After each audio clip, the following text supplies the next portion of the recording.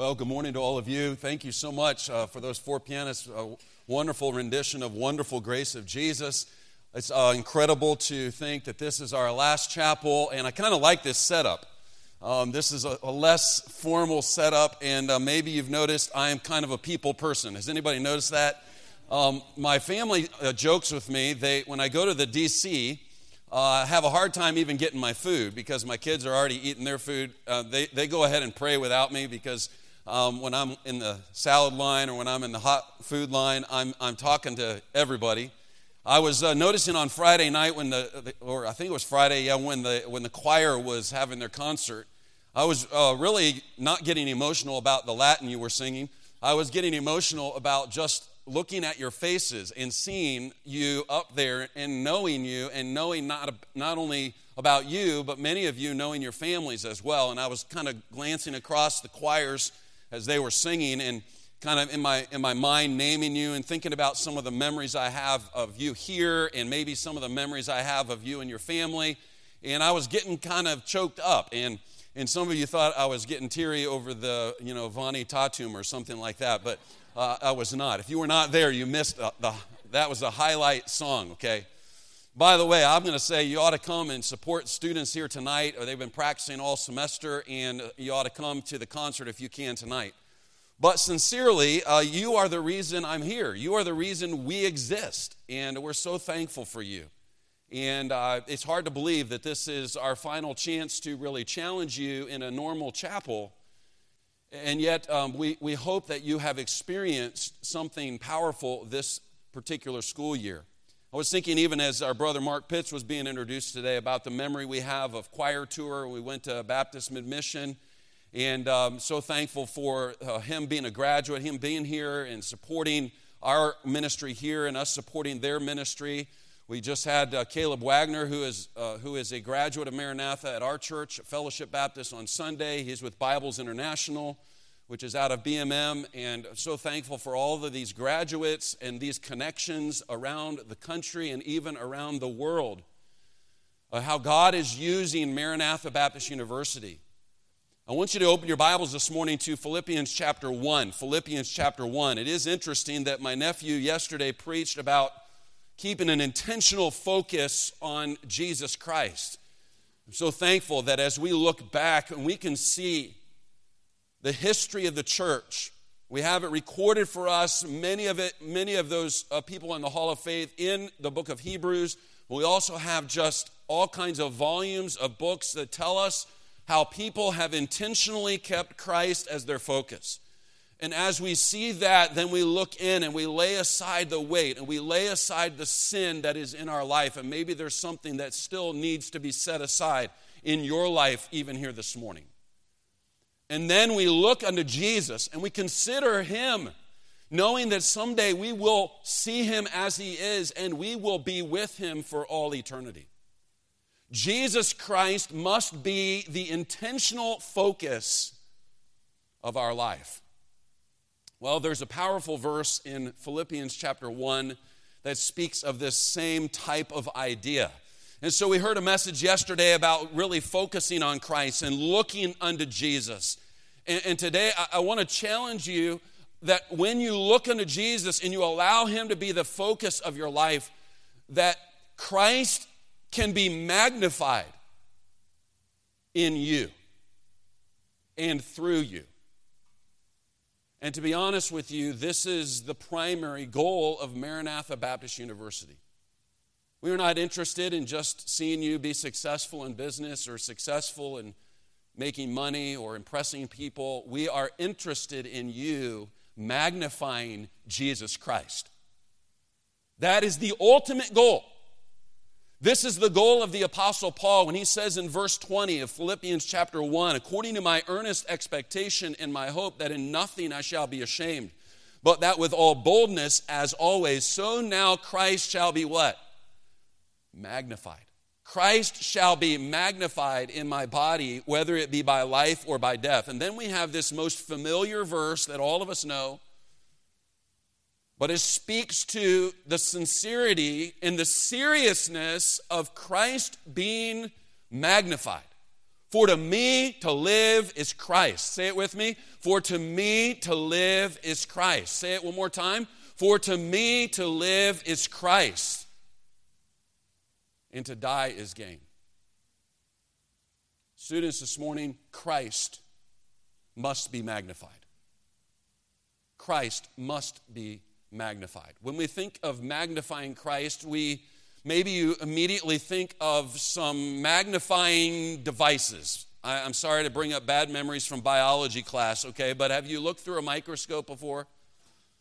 A microscope is a magnifying device that takes something that is not visible, something you cannot see, and it enlarges it. This is what the word magnify means. It means to make large. It means to enlarge.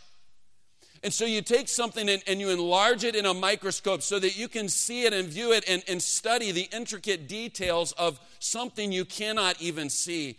I remind you this morning that Christ is the smallest person and not even on the hearts of most people living today.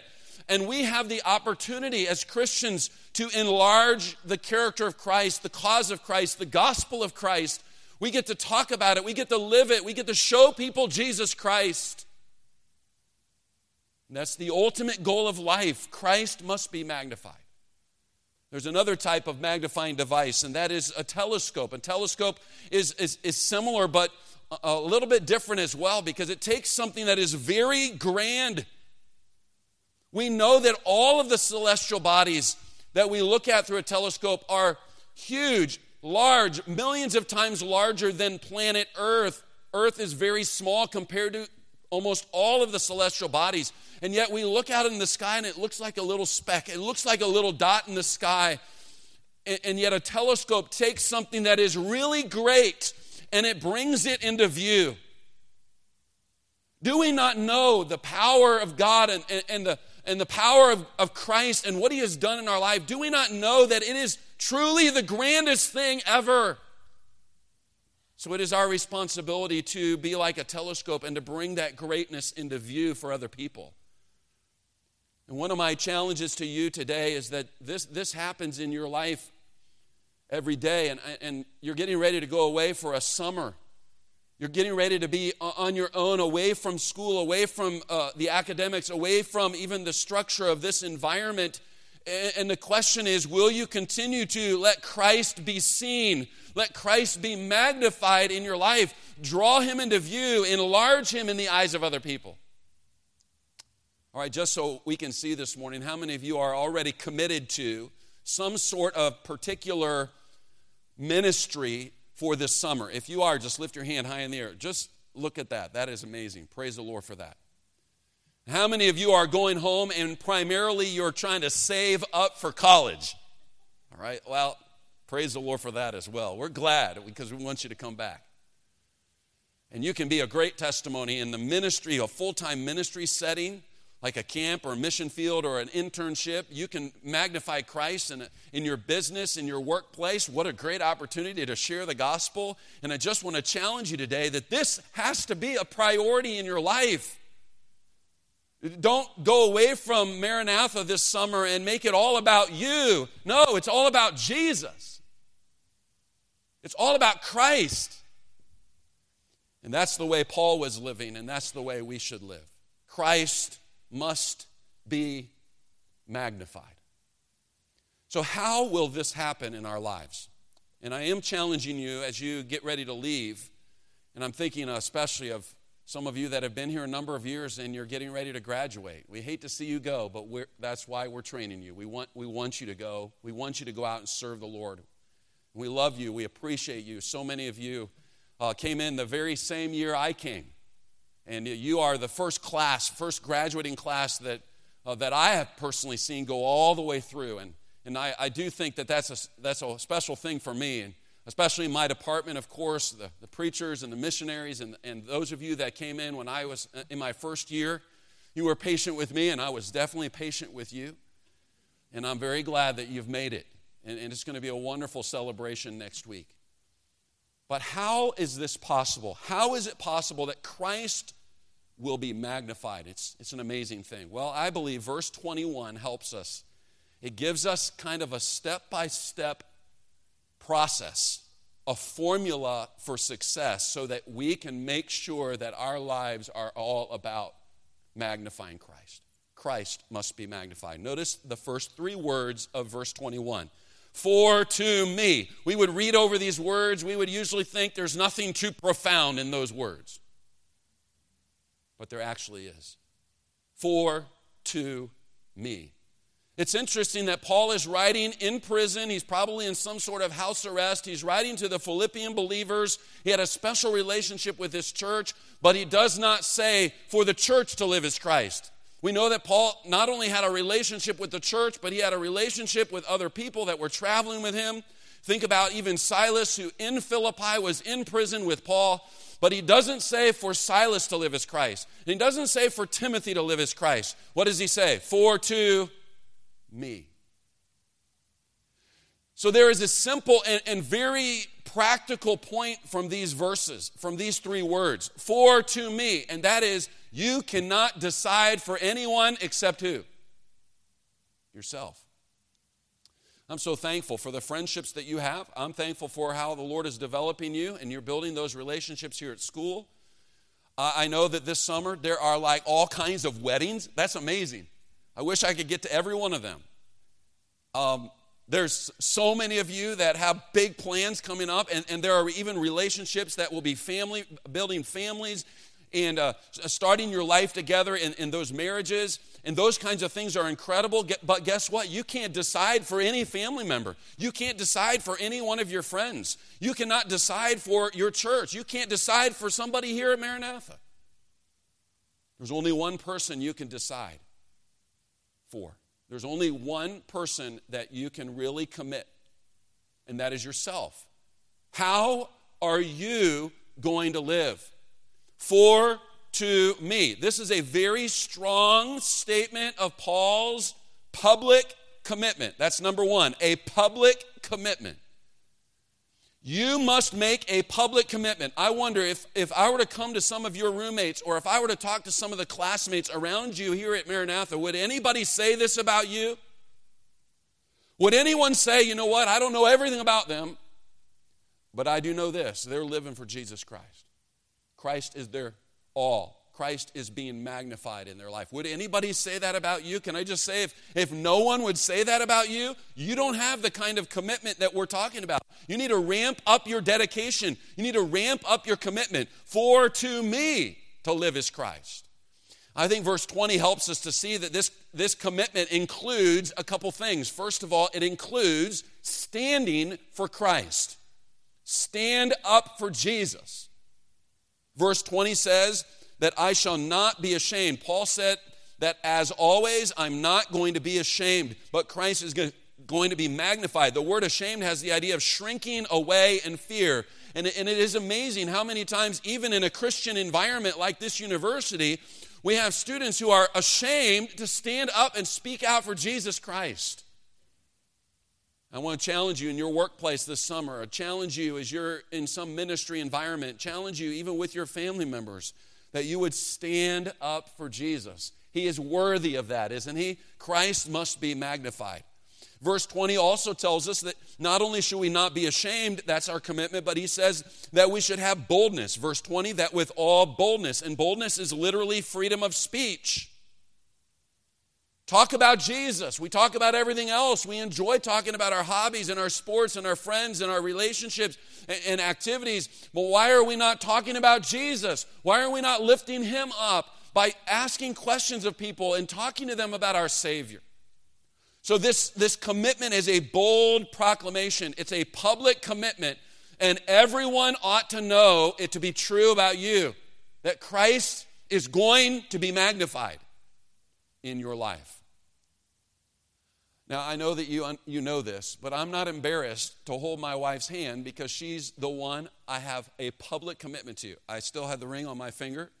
She has the ring on her finger in front of a huge audience at my church, which translated into lots of wedding gifts. Praise God for that.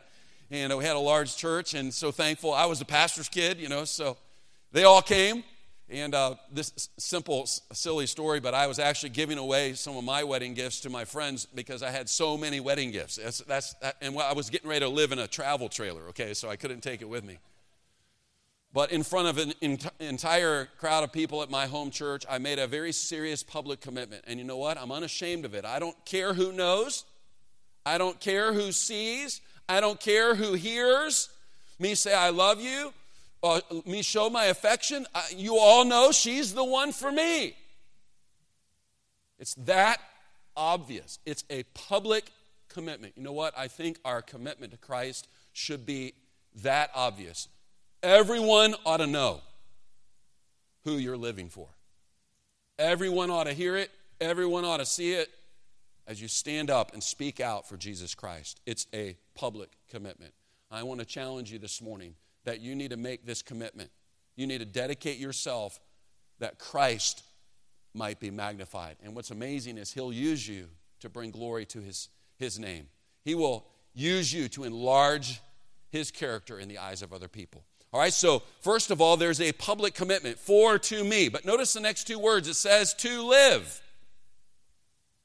Oh, it's so easy to go to church and raise your hand and say, yes, I'm a Christian, and oh, how I love Jesus. And it's really easy to talk about your commitment. But a commitment has to be lived. A commitment has to be proved. You prove it with your life. You prove it with your reactions. You prove it with your lifestyle. You prove it in your decisions. So he's saying that it's all about your living. It is frustrating when we often talk about how much we love and how much we commit ourselves to Christ, but then as soon as you start talking about behavioral issues, everybody gets all offended and everybody gets defensive and everybody wants to think, don't talk about that. But if we are really committed to Christ, there should be nothing we are not evaluating. Nothing. Because everything we are doing and saying and every activity of our life is an opportunity to lift up Jesus Christ. And we should be discerning. We should be living in that kind of discernment every day. So this idea is number 2, your personal conduct. It's a public commitment, but the commitment is not just in a word, it's in deed. Talk is cheap. You got to prove it with your life. It's all about how you live. Every choice of your life matters. And again, I'm warning you and I'm challenging you because you're going to go away from this, in some ways, this structured and disciplined environment, and you're going to have all kinds of time on your hands and some freedom on your hands. And the question is, how are you going to live? What are you going to choose to do? So this word live has 2 ideas. I think, first of all, it has the connotation of your entire life. You ever stop and think about this? What will you be known for? Not only by people, but more importantly by God. Don't you want to hear him say, this is the true legacy, well done, good and faithful servant? Don't you want to have some rewards to cast back at his feet? So it's our testimony as a whole. When you're the one that they're talking about, and it is your memorial service, and somebody might say something about you, would they say that? Would they say anything like, wow, they live for Christ? They made Christ known. That was their whole life. Sure hope that would be something that would be said about you and me in our entire life. So this has the idea of our entire life. But I believe this idea also has the idea of every day. And it's obvious, it's logical. You can't have an entire life that is lived for Christ unless you live today and tomorrow and next week and next month and year by year, moment by moment. Your life is consumed with Jesus. Your life is consumed with magnifying Jesus Christ. And if you live day by day that way, you will have a life that is a testimony. And that is a true legacy. Amen? That's a true legacy. Christ was magnified in your life. So it's really all about our living. It's interesting in 1 Corinthians chapter 9, if you want to turn there, you can. Paul says this about his own life. We look at Paul and we see his life and we say, you know what, it'd be amazing to be like Paul. Would you agree with me that Paul magnified Christ? Absolutely. Amazing that Christ converted him. It took him from a persecutor of Christians to a preacher. Radical change. His life got consumed. He said, I have nothing to glory of save the cross of our Lord and Savior Jesus Christ. We read through so many passages where Paul is showing us that the primary goal of his life was not about him. It was not about his particular ministry. It was all about lifting up and magnifying Jesus Christ. And you know what? He had a disciplined life. He was disciplined in every area of his personal life. What I'm saying is your personal conduct must be disciplined. You must have a determination in your personal conduct to be careful how you live. This is how Paul lived. Look at this. This is just a testimony of Paul's life. Verse 24, 1 Corinthians 9, verse 24. Know ye not that they which run in a race run all, and one receiveth the prize? So run that ye may obtain. And every man that striveth for the mastery is temperate. That's the idea of self-controlled, or even literally disciplined. Notice this, in all things. Are you undisciplined? Are you lacking in commitment in some personal area of your life? He was under control. He was temperate in all things. Notice he says in verse 26, I therefore so run, not as uncertainly, so fight I, not as one that beateth the air, but I keep under my body, and I bring it into subjection. Listen, there's all kinds of temptations, there's all kinds of sins, there's all kinds of opportunities to be involved in things that do not magnify Jesus Christ. And so we as believers check our lives, we check our discipline and our discernment, and we make sure that we are living our lives in a way that is conformed to the image of Jesus Christ. And again, I'm warning you and I'm challenging you, because you're going to go away from this environment where there have been great expectations for you. And now you have the opportunity to live, in some ways, you have the opportunity to live however you choose to live. And what I'm saying is, if you want Christ to be magnified, then you are considering every choice of your living, every choice of your lifestyle, and you bring it into subjection, you bring it into discipline so that Christ can be magnified. Go back to Philippians chapter 1. It's a public commitment. Do you have that public commitment? Christ must be magnified. It's all about my personal conduct. And maybe right now you're thinking, you know what, I've already tried that. I've tried to live that way, and it doesn't work for me. I just can't live that way at all. And you're right where God may want you to be when you are saying you can't. Because notice the next part of the verse, for to me to live is who?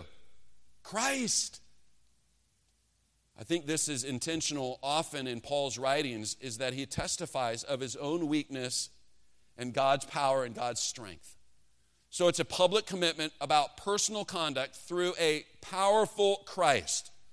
A powerful Christ. And I want to just tell you that you're right. If you're thinking to yourself, I'm not able, you're right. Neither am I.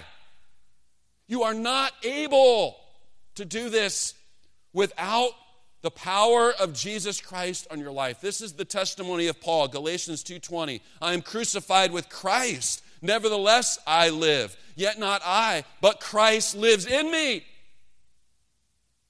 In the life which I now live in the flesh, I live by the faith of the Son of God, who loved me and gave himself for me. He was not a boastful, proud, arrogant apostle. He told Timothy, I thank Jesus, my Lord, who has enabled me. Paul was gifted. Paul was trained. Paul had a lot of opportunities. He had all kinds of things he could have boasted in, and even the book of Philippians helps us to see that. But he still recognized it was all worthless without who? Without Christ. Without the power of Jesus Christ, your training and your talent means nothing. You need God's power. You need the power of Christ. And I want to remind you, you know this, but the power of Jesus comes through the power of the Word and the presence of the Holy Spirit. And as we submit ourselves to the Bible and we're sensitive to the Holy Spirit, we are allowing the power of Jesus Christ to rule and to reign in our lives. Jesus made it clear, for without me you can do nothing. Listen, you will not have a successful summer of magnifying Christ unless you are dependent, desperately dependent upon the power of Jesus Christ. You know, I've often thought of this, the power of God or the power of Christ in my life, a little bit like when I jump in a powerful vehicle and you jump in your car and you access the engine. Well, what if you don't have an engine? You're not going to go anywhere. You can sit there all day long with a flashy vehicle, even a fancy vehicle, even one that costs a lot of money, and everybody might give you a thumbs up thinking that you're really cool. But if there's no engine, you're not going anywhere. And that's how so many Christians are living their lives. They're attempting to impress people. They're attempting to do the right things. They're attempting to follow the routines of some church or some institution, but there's no power. And if there's no power, you're really not accomplishing anything. For without the power of Christ, we're nothing. But with his power, we can truly do all things through Christ. So it's the power of Jesus Christ. We desperately need his power. If there's any prayer you should be praying at the end of this semester, if you can stay awake, okay, is this prayer. You should be praying, God, I need you. God, I need you. We do, don't we? We desperately need him. And through the power of Christ, Christ can be magnified. It's a public commitment about our personal conduct through a powerful Christ. And notice the end of the verse, for to me to live is Christ, and to die is gain. The world is lying to you. You are a foolish person to think that true success is the success of the world. True success is God's gain, the gain that Paul had. He was a martyr. He laid up treasures in heaven. He forever will appreciate the fact that he gave his life to Jesus Christ. It was an investment of his life for something that would pay dividends later. When we think of this word gain, we know this is an investment term.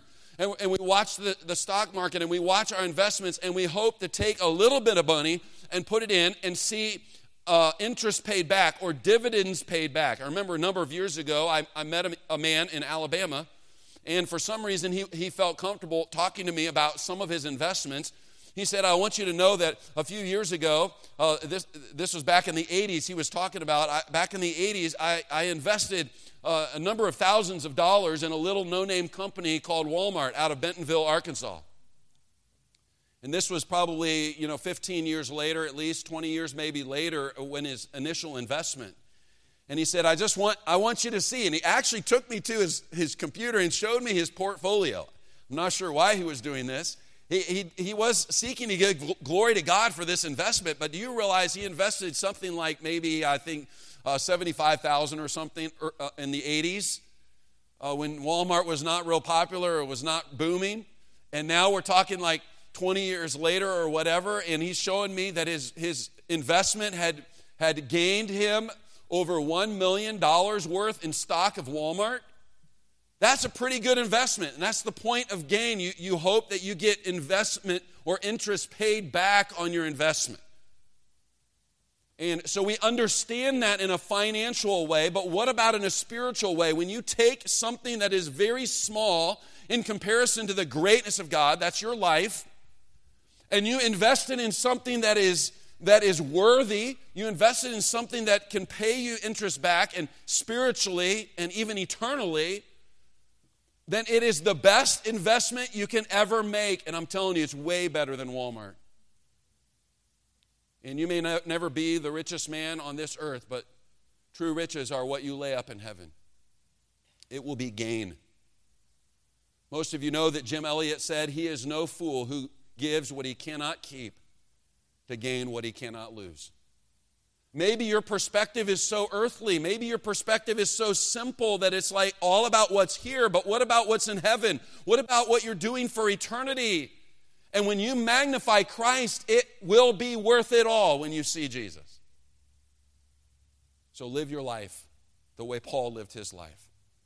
For to me to live is Christ, and to die is gain. Oh, I cannot help but imagine all of you going away from this campus this summer, spread out all over the country and even around the world, and thinking what an amazing thing it is when our students who are seeking to magnify Christ and impact people with the gospel, what an amazing thing it will be if you magnify Christ. This is an army of Christian workers. This is an army of Christian soldiers right here sitting before me. Do not waste your summer. Do not squander your life, because it's not about you. It's about Christ. Christ must be magnified. I hope today that you would be able to echo this commitment. For to me, to live is Christ, and to die is gain.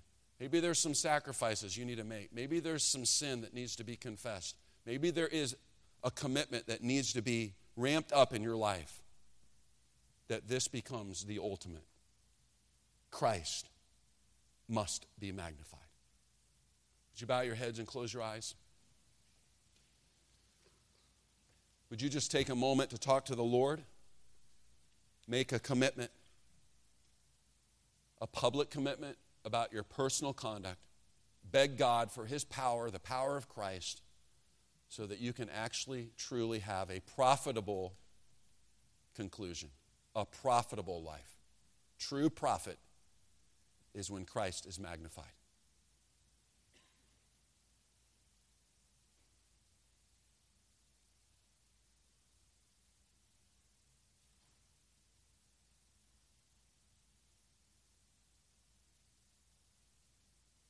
Lord, this morning I thank you for the testimony of the Apostle Paul in this simple text that we all know well.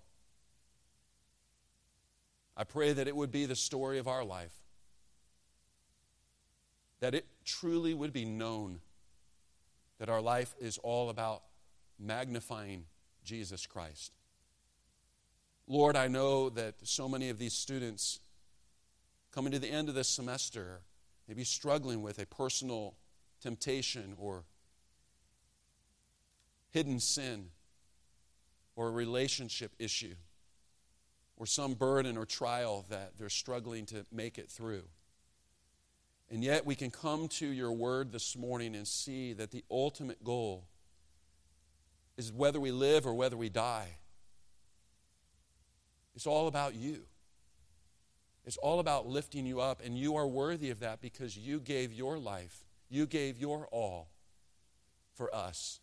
And because of the gospel and because of our salvation, we can truly say, for to me to live is Christ, and to die is gain. God, I pray from the sincerity of my heart this morning that you would protect these students. Would you please guard their hearts? Would you please help them to be disciplined? Would you please not allow them to make decisions that could ruin their testimony and even ruin their life? God, I'm so thrilled that many of them will be involved in even full-time ministries this summer, and I'm so thankful for that. Pray that you would give them a wonderful summer, a life-changing summer where you are rearranging their lives and priorities and giving them opportunities to minister. Thank you for many who are going to do what they know they should do, and that is be able to save for college and work in a secular work environment. I pray that you would help them to be a testimony, that they would realize they are salt and light and that they could share the gospel. Help them to all be involved in their local church. Help them to be committed to that. Oh Lord, we pray that you would go with them, that your power would be evident in their lives. And then, Lord, if you would choose to bring them back, as many as possible, that we would continue to see growth in their lives. Such a thrill to us to see the maturing process, the growing process, and how you're changing them into your image. Thank you for our seniors. Pray that you would bless them as they prepare to graduate next week. And thank you for their investment, not only in their academics, but in all of the leadership opportunities, the ministry opportunities that you've given them here at Maranatha Baptist University. Most of all, Lord, we acknowledge to you today, it's not about one particular school, it's not about one particular person or even one particular church, but it's all about Jesus Christ. Christ must be magnified. I pray that that would be our testimony even today. In Jesus' name, amen.